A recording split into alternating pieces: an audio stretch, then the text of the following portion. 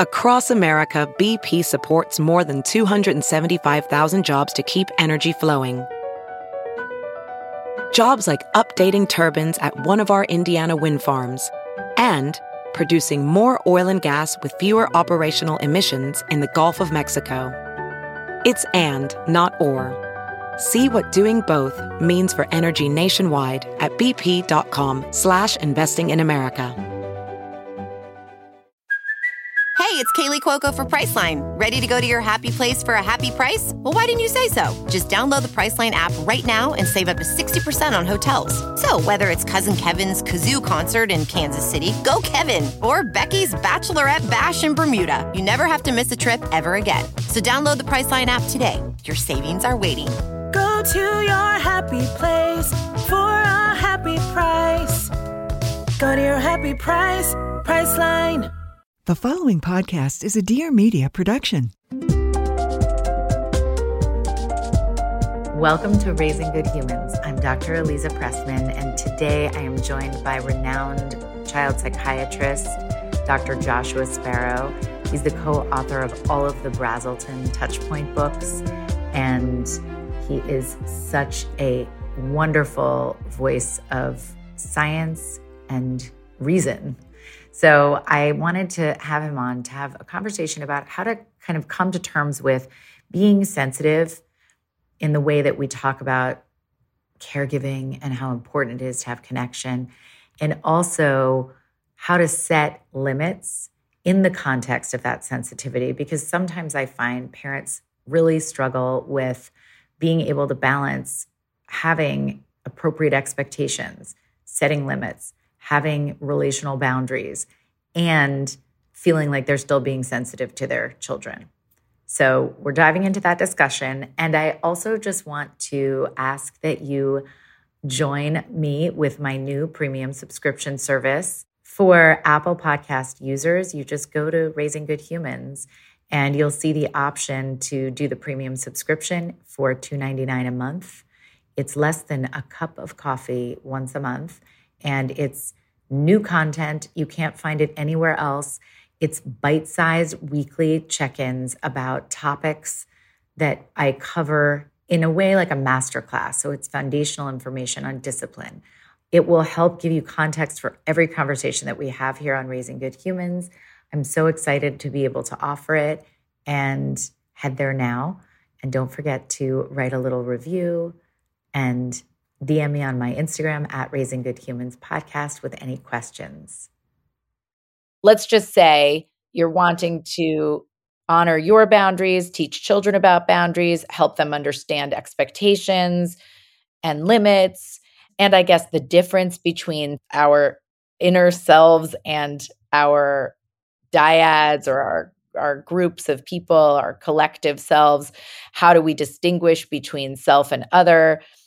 All of those kinds of things get mashed together as boundaries.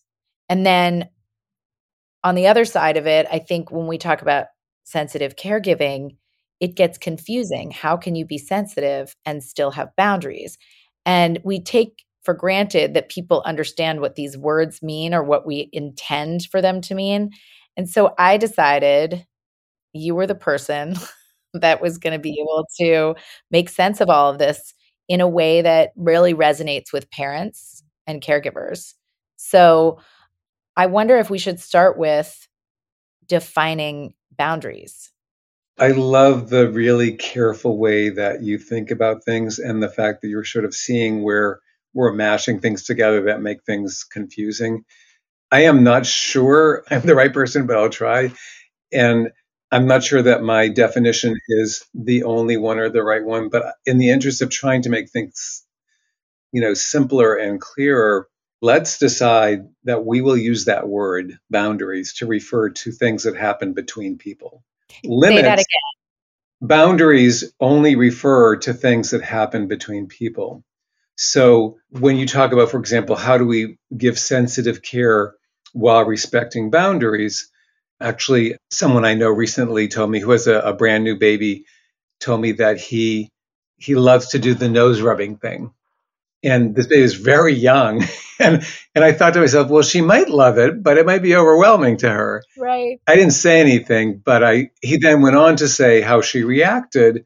And I thought, I can't tell from that reaction if the baby was overwhelmed or if she loved it. So, the sensitive care and the boundaries has to do with what am I learning about you? What are you learning about me? What are we learning about each other so that we know in this moment, the way you're put together, you love to rub noses. Or actually, that's kind of really not comfortable for you, right? Yes. So we could call, that. And the same thing is for physical touching. Some people like to be touched. Some people like to touch. If you like to touch, but you're with someone who doesn't like to be touched, then you need to know that about you. Like, I like to do that, but actually I need to know that other people don't, and let me learn that about them. Maybe not by experimenting, but by observing or maybe asking permission, but noticing I like to do that. Not everybody does. And that would be an example of a boundary between you and me is, how you are with your body and how I am with mine. And it doesn't mean that there's a right way that touching is good or bad, but that our boundary might be you like touching, I don't, and we'll find that about each other. And then we'll agree that's not comfortable for me. However, I understand your intent is, tenderness and affection. And I appreciate that. Right. So I guess I think about that as boundaries. And I do. One of the ways that I've been worried about the word being misused is misunderstanding it as putting up walls between people that actually get in the way of relationships and finding one's way to sort of what the right closeness and distance is. I remember when I was in medical school, which was a while ago, I had a resident who, was early on in her career. And I remember her making a comment about a patient's boundaries that I thought was actually really just a distancing on the part of this young doctor. And I thought, this is a teenager who was suffering, and I forget what she was doing, but it was not, grossly out of line. And I just felt like the doctor was saying boundary, but it was more about she was putting up a wall because she couldn't handle it. So some of what, if you think of boundaries as being what happens between you and me, it's more learning about what's going on with me, what's going on with you, and sort of what's a good distance or closeness in what way, and how do we connect in ways that work for both of us. And it's partly my temperament and your temperament. It's partly your story and history and my story and my history. And it's partly what's happening in the moment, right? So if someone's been touched in ways that were violations, they're likely to be uncomfortable with or to have feelings about. And they may not want to tell you that, but it may be something that ends up being a part of what you wonder about or think about as a possibility if you feel like their boundary is not touching. Whereas limits, I think, are what you can and can't do, and they're often more about activities or objects. Like you can't throw that ball, but they can be interpersonal. Can be, I will not accept you raising your voice to me as your father. So that's a limit. I guess the other difference is the limit is maybe about a specific behavior that is a transgression of a rule or an agreement or a convention, whereas a boundary is figuring out the space between you and me. One other thing about boundaries that I'll say is, in some of the different family therapy models, there's this idea of boundaries within families. And one I think that's really helpful is the intergenerational boundaries. So there's the parent generation and the child generation. And there are some things that really only should happen between the parents and that children should not be brought into. So can you get more specific? Because I think we know what you're talking about, but let's get real specific. Yeah, I will give an example. Yeah. So, if you just had a fight with your parenting partner and you're really mad and having trouble containing yourself, it might be tempting to draw your child into it and say, did you ever notice this about your mother? Or does that bother you too? Like that is a transgression of the intergenerational boundaries. Like you need to keep that to yourself, work it out with your parenting partner, and don't bring the child into it. Another is on setting limits with the child. If you disagree with each other, you then draw the child into your parent generation when they need to sort of stay in theirs and have you grown-ups figure it out.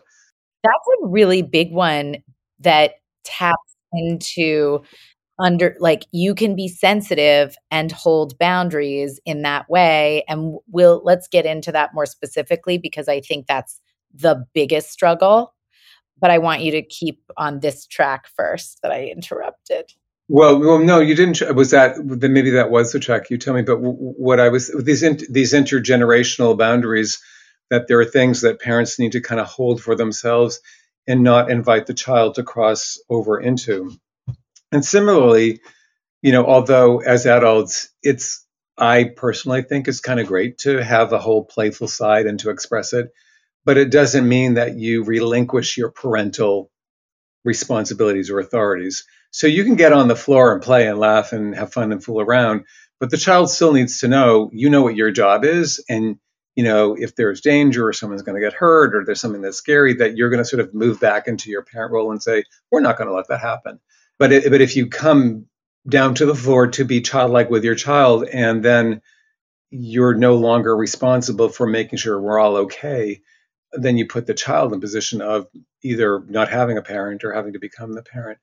But the big one is really when two parents disagree on the disciplinary action. So, if you were to set a limit on your child, like you're grounded for the rest of your life, let's just say you said that to your child, okay? It's not a good idea, but let's just say in a moment you said that, and your parenting partner said, well, while the child was there, well, that's never going to happen. How are you going to enforce that? Or like, I totally disagree with you. That's way, that's punishment that's way beyond, that then the child's caught in the middle. You've then sort of brought the child into your disagreement.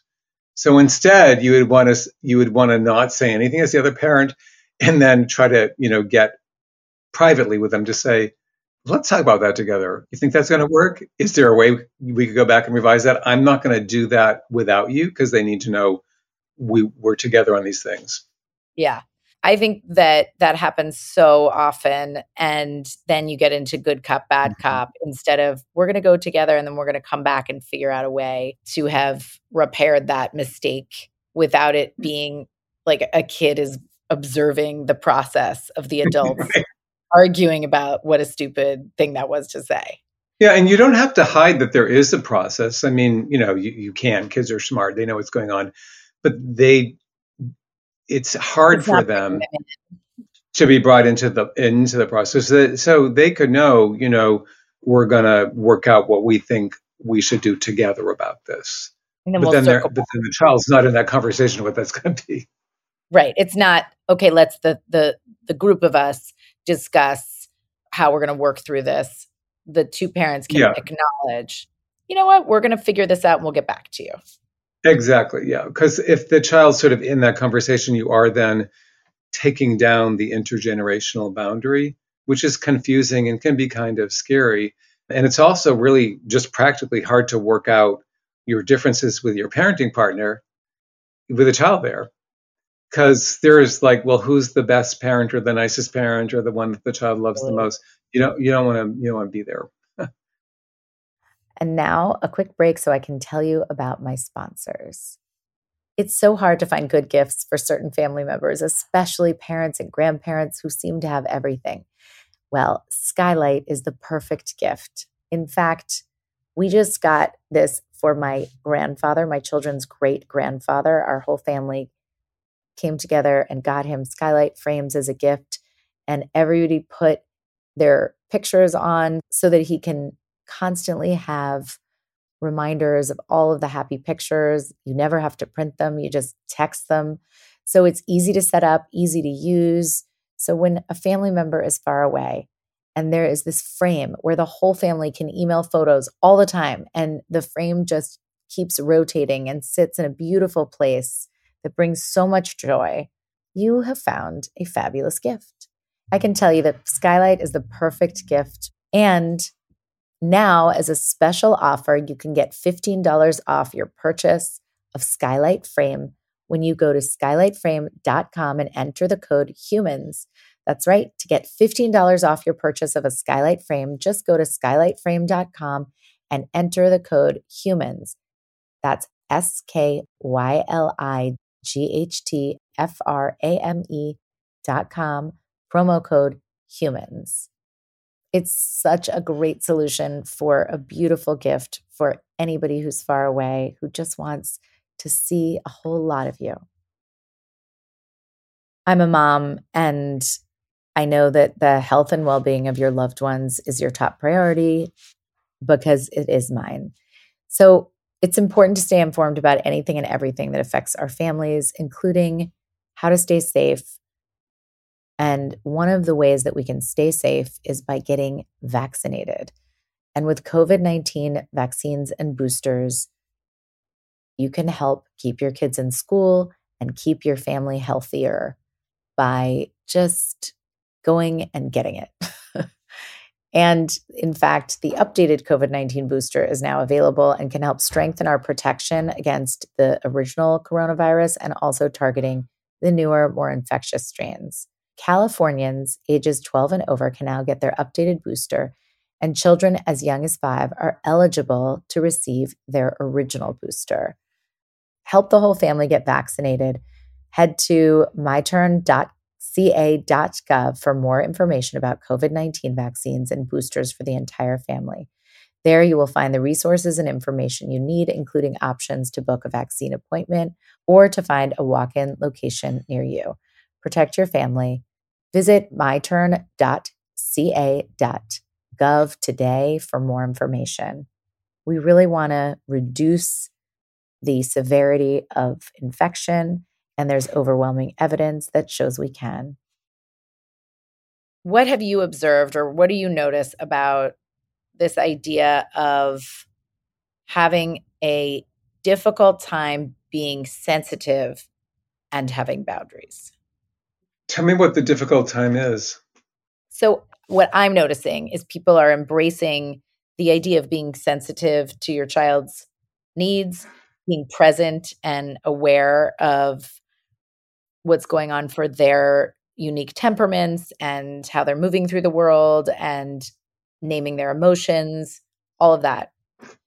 But then when their child says what their emotions are or their experience is, and that it's difficult or painful or scary or whatever challenging emotion comes about, parents get frozen because they feel like, well, I'm being sensitive to my child, and what I'm noticing is that they're struggling. And so in order to be sensitive to them, I have to alleviate that struggle and that feeling.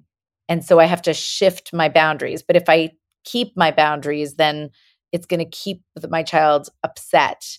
And then I feel like I'm scarring them, shaming them, fill in the blank. That's what I see as the major confusion for parents when they're thinking about and let's just say that these are in the popular culture parenting world, they're called all sorts of things: sensitive caregiving, mindful parenting, conscious parenting, gentle parenting. But really what I think gets lost in all of that is how to understand the importance that boundaries and limits, which are two separate things that I think you really named the distinction between quite well. But incorporating that into sensitivity seems to get everybody, not everybody, but seems to make a lot of parents confused in the heat of the moment. Yeah, that's so important. And I'm not sure that the idea of boundaries helps there. There are a couple of sort of other things that might actually be less confusing. Great. Go for it. And one is leaving the child room and opportunities to work on some of the struggles himself. And you could call that a boundary thing, like don't step into what they need to work on if you want. But that's not as clear as just saying in each of these moments, how much of what's going on right now do I need to fix or respond to or soften or fill in or move forward? And where can I leave some room for my child to maybe reach towards being able to handle a little bit more frustration or handle a little bit more disappointment or work on getting their big feelings back under control? And so it's a balance. And so boundaries doesn't quite do it for me because it sounds a little bit more fixed, whereas the sensitivity isn't in, I have to move in and fill that gap or fix that problem or make everything all better. Instead, the sensitivity is in trying to figure out what do I have to add or supplement me as the grown up, totally regulated myself, of course, all the time, Because we which is always not are. really how it works, right? And where is this an opportunity for the child to maybe have to reach a little bit and have a little bit of a hard time? So that's sort of, maybe rethinking what sensitivity is, how it works, and why it's important. And Mhm. and I actually, this is pure speculation on my part, but I think that some small part of the epidemic of child anxiety, maybe because we're doing too much and fixing too much. And, if we move in there to make things better right away, we're kind of saying, well, you don't know how to do that and you're dependent on me to do it. And it's actually a really big, terrible thing that I better fix right away because it's such a scary big thing. Whereas if we say, I think you can do it. I'm here. I'll help, when and how you need it. But I also think you can work on this. It's like, it's not going to kill you. We're all going to be okay. And this is a place where you can grow and you'll be able to do it. But I'm not abandoning you and I am being sensitive. And so the second part is pressure on parents to be Yes. perfect Yes. and to make everything all better and to have the happiest kid on the block. Bad idea. I think happiness is really overrated. Overrated. If we're lucky, I mean, no, but life is. I mean, we'll all get sick, we'll all have pain, and we're all going to die. Yeah. And we will have joy and pleasure and satisfaction and warmth, but it's all of that. So, I personally, I think part of being with other people, including our children, is like helping them get to this place where, yeah, life is all of those things. It's this wonderful, mysterious, temporary condition that we want to be able to enjoy as much as we can. But if we're deluded into thinking that there won't be sad, bad, hard things that happen, we'll blame ourselves or blame life or whatever, instead of being able to say, well, no, we're going to be ready to be in life the way it is. So if parents can sort of let go of the pressure on themselves to be perfect, to have their kids have, be happy all the time, never experience distress, or so that's the other part of this. And again, I think that pressure has been put on parents. And again, I think there's some strand, this is speculation again, of the epidemic of child depression and child anxiety is because parents have been pressured to try to have their kids. It's a lot of pressure on kids too. In order for me to make you feel like you're a good parent, I have to be happy all the time. Good luck with that. Totally. Totally. Yeah. Like the pressure of feeling like you're supposed to be your internal life is supposed to be any particular way can be incredibly intense. And the idea, I think what's important, well, everything that you just said was really beautiful, but what feels more in our control as parents is the part of it that is in being able to let go a bit from the fixing of the feelings. You're not just helping your child stretch themselves, but you're also giving them a deep belief that whatever their feelings are, they're not scary because they're part of being a person. If we jump right in to fix the feeling, there's some message there that's not only, I don't think you're going to be capable of this without me, but also, wait a second, you shouldn't be feeling that way. Let's make sure Yeah. this We goes got to get rid away. of that. But on Yeah. the other side of it, sorry, go ahead. No, go ahead. On the other side. I feel like you were going to say something important. I'll remember. I don't know if it's important or not, but I'll remember. Go ahead. I was just going to say that on the other side of that, helping us understand the space between you've got this, you can do this, and then a parent feels like, wait, now I'm not being sensitive to my child. I think that's the cycle that happens. Yeah. Yeah. Well, it depends on the age of the child and the temperament of the child and sort of where you are when it's happening. And, the easy part of those sort of obvious signals that the child really needs you to move in and provide the supports. And with infants and children and younger children, it's really clear that they've kind of checked out. Like there's no one home right now. And you need to just grab them, hold them, and hug them, and soothe them, and talk to them sweetly. And you can hear in the rhythm of their whimper as it starts to slow down and get quieter, and their breathing slows down. I mean, and their body relaxes. So, I think people figure out by that kind of physical expression of the distress. And, with older kids, I think you can tell, not all the time, you're not always going to get it right, but by kind of how out there what they say or what they do is. If, they're screaming really loud and that's not something that usually happens in your family, if it happens in your family all the time, then maybe it doesn't tell you that. But if that's unusual for them and unusual in your family, and they're saying like really, horrible, horrible things, they're not able to control what's going on inside of them right then. But bigger kids in that moment are probably not going to respond to you holding them. They might. It depends on your child. So you can't really, say, anything in particular about that. And they may also need some space. They may actually need you to say, for you to figure out, is my presence reassuring Or or just is it, yeah. yeah.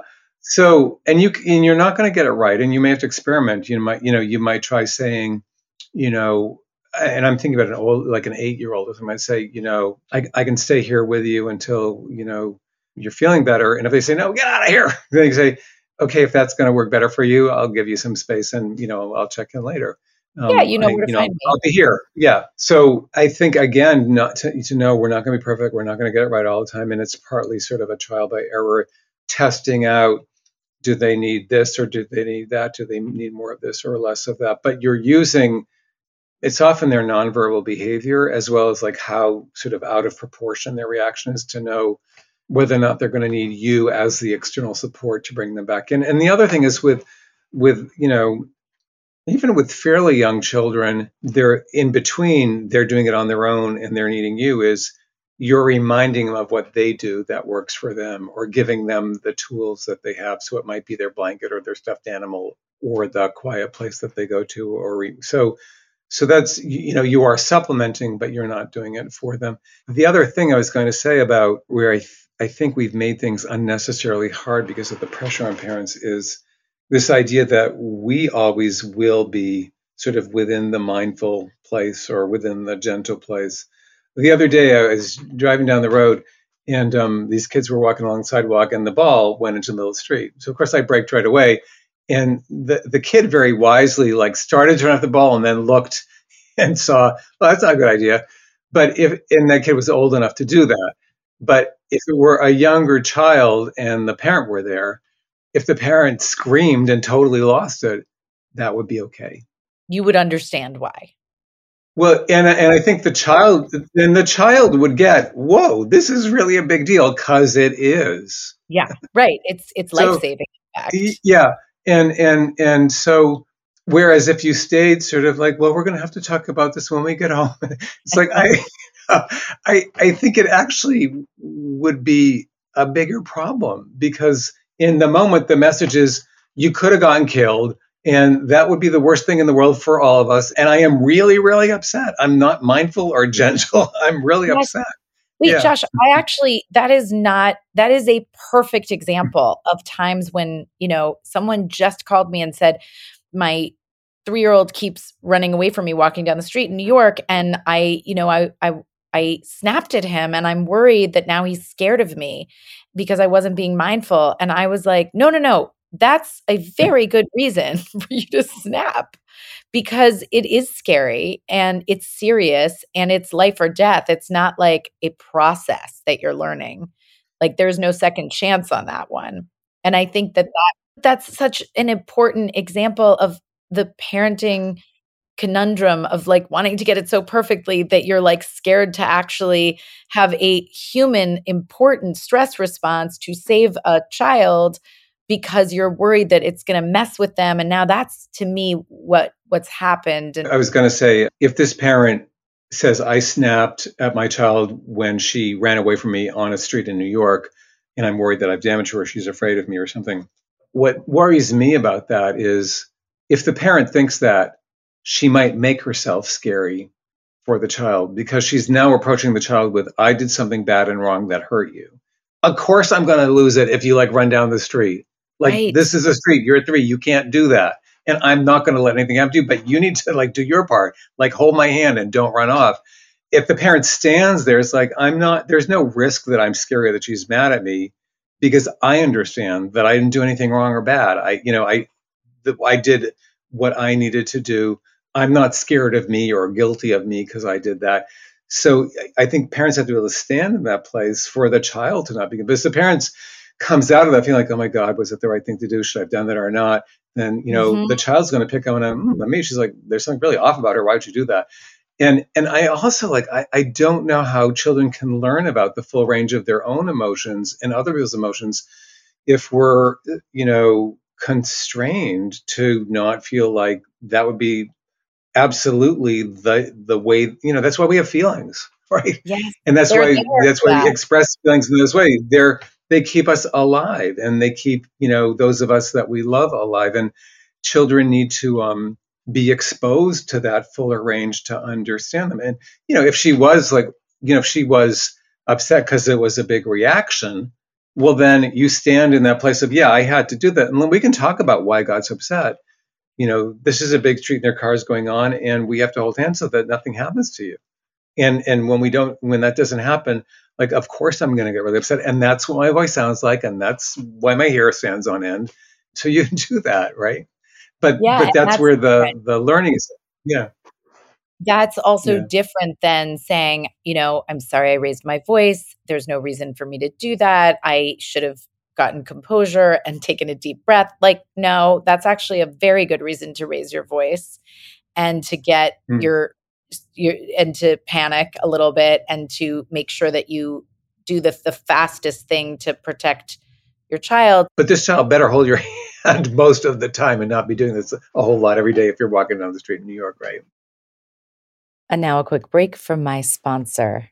It's time to ditch the chemicals with Caraway Home's non-toxic cookware and bakeware collections so you can make healthier cooking a piece of cake. Caraway Home's non-toxic kitchenwares are all designed for the modern home and feature a chemical-free ceramic coating so food can be prepared with peace of mind that no hard-to-pronounce compound will leach into your healthy ingredients. And all the sets come equipped with easy access storage solutions so that there's no stacking required, no more days of misplacing your lids. And only once a year, Caraway's Cyber Season event is here. So save up to 20% on all Caraway products, including their internet famous non-toxic cookware set. And for the first time ever, you can now save on Caraway's food storage, tea kettle, and mini cookware set. This exclusive deal won't last long, so make sure to shop your favorite colors and products while you still can. I love Caraway because I want non-stickware, but I want that naturally slick surface so that there is a healthier slide off the pan, eggs and easy cleaning situation, but without all of those toxic materials that are in so many non-stick products. Visit carawayhome.com to take advantage of their Cyber Season event and score up to 20% off your next purchase of all non-toxic kitchenware. This deal won't last long, so visit carawayhome.com to shop all their incredible products for up to 20% off this holiday season. Caraway. So let's go to stress response, because I think that's another one of those things where, people might hear research about cortisol levels spiking and how that could be harmful for kids. So that was a great example of that. The harm is in chronic stress response, where it's lasting and it's persistent and it's not coming back down. These small events have stress responses that are actually quite beneficial and there for a reason. So I would love for you to go deeper in that and kind of explain the different kinds of stress responses and the difference between what's harmful and what's actually something we need to normalize and not be so afraid of. Well, with our example of the mother walking on the street in New York with a 3-year-old who runs away, and the mother gets upset, and if she could sort of be clear, well, that's what mothers do when 3-year-olds run away, and I will do that when you do that, and you may feel upset. I actually would think that would be really reassuring to the child and contribute to a lower baseline level of stress. Because oh, I get what mothers are here for. They keep me safe. Because that's the central question. That's the central question for babies and young children is there someone who will take care of me, who will make sure that I'm okay, that I will be fed, that I will be safe, that I can, live and grow. That's what they're trying to figure out. And their stress goes up when they don't know. And that's the chronic situation, that there isn't really anybody there who looks like to the child like, I can be sure this person will protect me and make sure that I have what I need to survive. That's where, in one form or another, that's what chronic stress for children ends up looking like to them. So there's a huge difference between that and these intermittent things that upset us. And we wouldn't have stress responses if they weren't there for a reason that had some benefit. It's really about balance. I think sometimes in our ways of thinking, things are either all good or all bad, but it's really about the balance. And we have stress responses that are important for us because they help us recognize when there is danger, respond quickly, mobilize the physical resources we need to be able to respond effectively. And our stress hormones do that for us, and that's why they're there. And if we never had those experiences, well, then maybe we'd lose the ability to mobilize our resources. And there literally are things like cortisol will tell your body, you need to release more glucose from your liver so that you can metabolize more quickly, and you need to get your blood pressure and your pulse up because you're going to have to run or think, Yeah. So I mean, it's all there for a reason. And you don't want to be in that state, 8 hours a day, 5 days a week, right? And if your job is like that, you may want to retire early. But that could happen, every now and then throughout the week for a relatively short period of time, because you get the stress and then you figure out how to get safe and then you resolve it and then you settle yourself. And, in terms of the impact on the brain, a lot of the studies have looked at children with very severe, very chronic stress, children in orphanages with care that wasn't sensitive and that wasn't in relationship. A lot of the research on where there's, visible harm to the brain and, impact on cognitive function is very, very severe, very, very chronic. And I really worry that this is another way in which unnecessary pressure has been on parents that then ends up backfiring. Because again, if you think about how do children end up feeling like I can take care of myself and I'll be okay. And, the world's got some challenges in it, but, I'll figure out how to find my way through. And I will get anxious sometimes, but I'm not going to always be anxious about everything. How do they get there if they don't have periodic experiences of, that was hard, that was stressful, my heart rate just went up and that was scary, and we can take a deep breath and we'll be okay now. If they don't ever have those experiences, the world has got to be an even scarier place. One of the most harmful things of misinterpreting science, I think, that's happened for parents is that specifically thinking about those Romanian orphanages and the studies of the chronic neglect getting translated somehow into a distressed, upset child who's loved and well cared for is somehow in the 2 hours they were uncomfortable going to have brain damage from the lack of sensitivity. And, or, because they're having intermittent stress, that is in an overall loving household, that somehow could be even in the same map of a conversation as children studied in orphanages who didn't thrive. Like, it's so harmful for parents. So I'm really glad that you addressed that. This is not to say that there's not a space between those two things, but I think it's important to hear. I think it's really important to hear more of that and less of the harm that we might be imposing on our children by allowing them to experience uncomfortable feelings. Yeah. I'm thinking it's sort of like the difference between exercise that makes us stronger. When you exercise, you actually do get your heart rate up, you do get your blood pressure up. And Right. if you're doing, muscle strength training, weightlifting, you're actually having like little micro tears in little, muscle cells.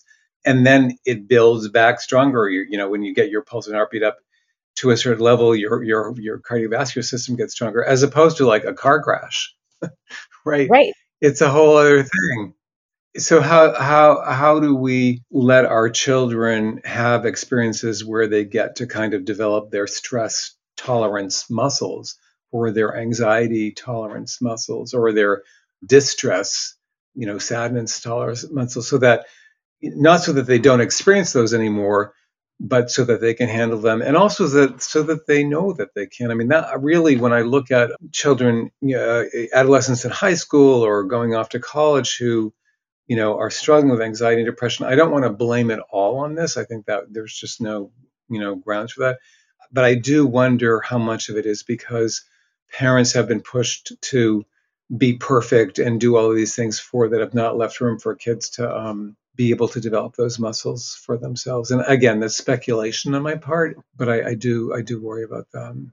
Well, the good part of that, I think the positive part of that speculation is that it gives some locus of control to us to be able to better support our kids in those moments by giving space and allowing them to exercise those micro tears and those muscles. And if you can view it as a positive, there's very little we have control over in life. So if we can cling to that, like let's say there's some of it's genetic, some of it's the environment outside of the home, some of it's a host of factors. But if there's a percentage of it that can be supported by us, that's the positive side. The negative side, of course, is like, oh, I'm contributing to this. But on the positive side, I don't have to contribute to this is a wonderful feeling of, okay, there's something I can do, even if it's doing less. Yeah, no, I think it's really important to be clear that it isn't about withdrawing or pulling out of the relationship and leaving it all up to them or thinking we're Yeah. less important. I think part of what gives children the feeling that they can work on handling stress or anxiety or fear or big feelings is knowing that their parents are there, are resources, they can turn to them. And I think another huge problem that so-called science has contributed for parents is this idea that adolescence is all about separation. I don't think it's about separation. I think it's about a reconfiguration of the closeness and distance. But Yeah. they really need to know that you're there. It's not, I have to get out of the way and leave them all kinds of space. We have to sort of, we have to be clear. We are there. We will always be there. We will always care. But we're sort of readjusting the distance closeness when, how, so that there is space within the relationship that holds them to work on some of these things. My very scientific way of looking at that is that we go from being dogs to being cats. Like we're there, but now we're kind of a little bit less on top of them, but we're at the edge of the couch or in the other room. Like we don't really, like we're not wagging our tails all the time. This is what do you think of that science? I think that's hysterically funny. But there are all kinds of dogs and cats especially. There are some cats like who just will come right up to you and rub against your legs and they won't. So, they won't go away. Okay, that's not the cat those aren't the cats. I love that though. That's so great. Yeah, but they do. I say this all the time. Like if I were an animal, I'd be a dog and you'd see my tail wagging and there would be no like playing it cool. And so I have to just remind myself like I could be a cat today and I'll just sit over here. I'm available to be pet, but I'm not going to like be in your face as much. Yeah, there are certain things. And we'll be on top of that and we'll be watching that. We're not going to be playing around with that or being at a distance from that. Yeah. But I like the idea of the reconfiguration because it's true. It's really actually quite a beautiful time. It's been touted as so fraught and terrible. And then it's actually just a reconfiguration. And I think we probably enter into it a little bracing ourselves when it might benefit all of us. And teenager, I'm sure it doesn't feel great to be an adolescent who's feeling like they're supposed to be not needing you anymore. Yeah, I think that whole idea of separation has done a lot of harm because I think parents are like, well, I have to get out of the way. I have to let them do all this stuff. And I think kids feel abandoned and scared. You actually said this once.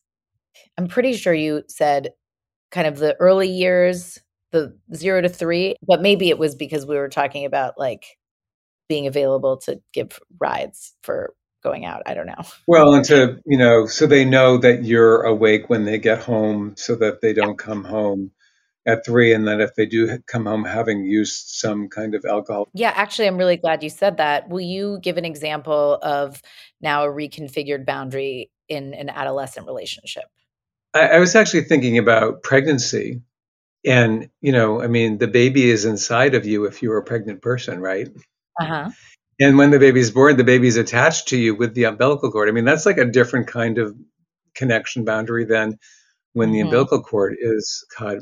And then still, people talk about the fourth trimester, those first 3 months, or, if you're breastfeeding.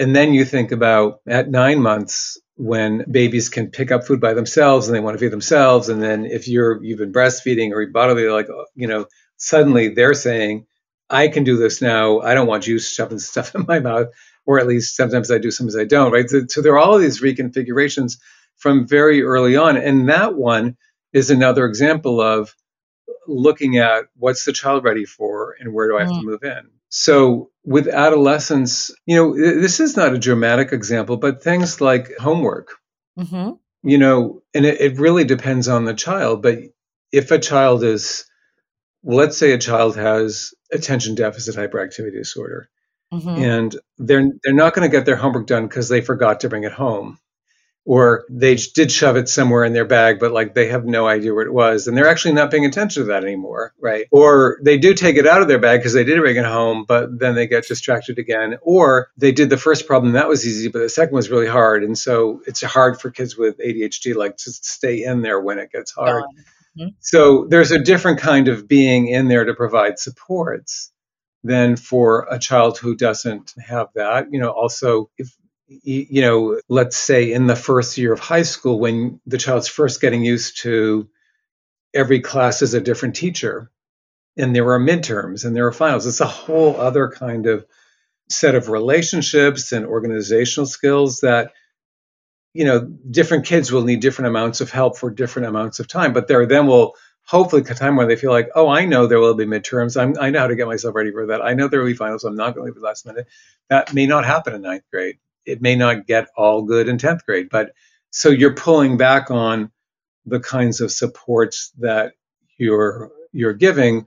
But I mean, I think the way our schools are set up, kids actually do need us to sort of help with things that are not reasonable to expect them to know how to do. Like, how do you plan out your time, the week before finals, so like how much to spend on what, especially when the thing you need to spend the most time on is a subject that you are Like the hate the least. most, or Right. right. So those are things where I think parents can support kids and say, well, let's look at your schedule and what you can do. And I've seen one child who needed a lot of help with that at the beginning of the year.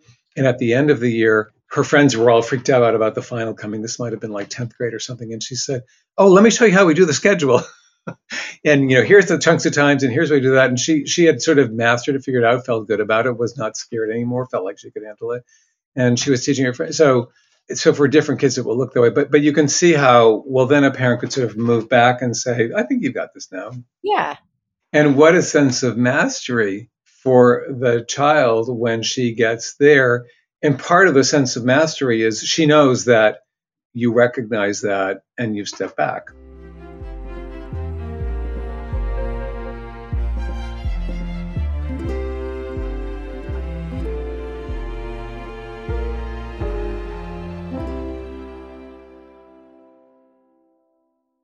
Please note that this episode may contain paid endorsements and advertisements for products and services. Individuals on the show may have a direct or indirect financial interest in products or services referred to in this episode.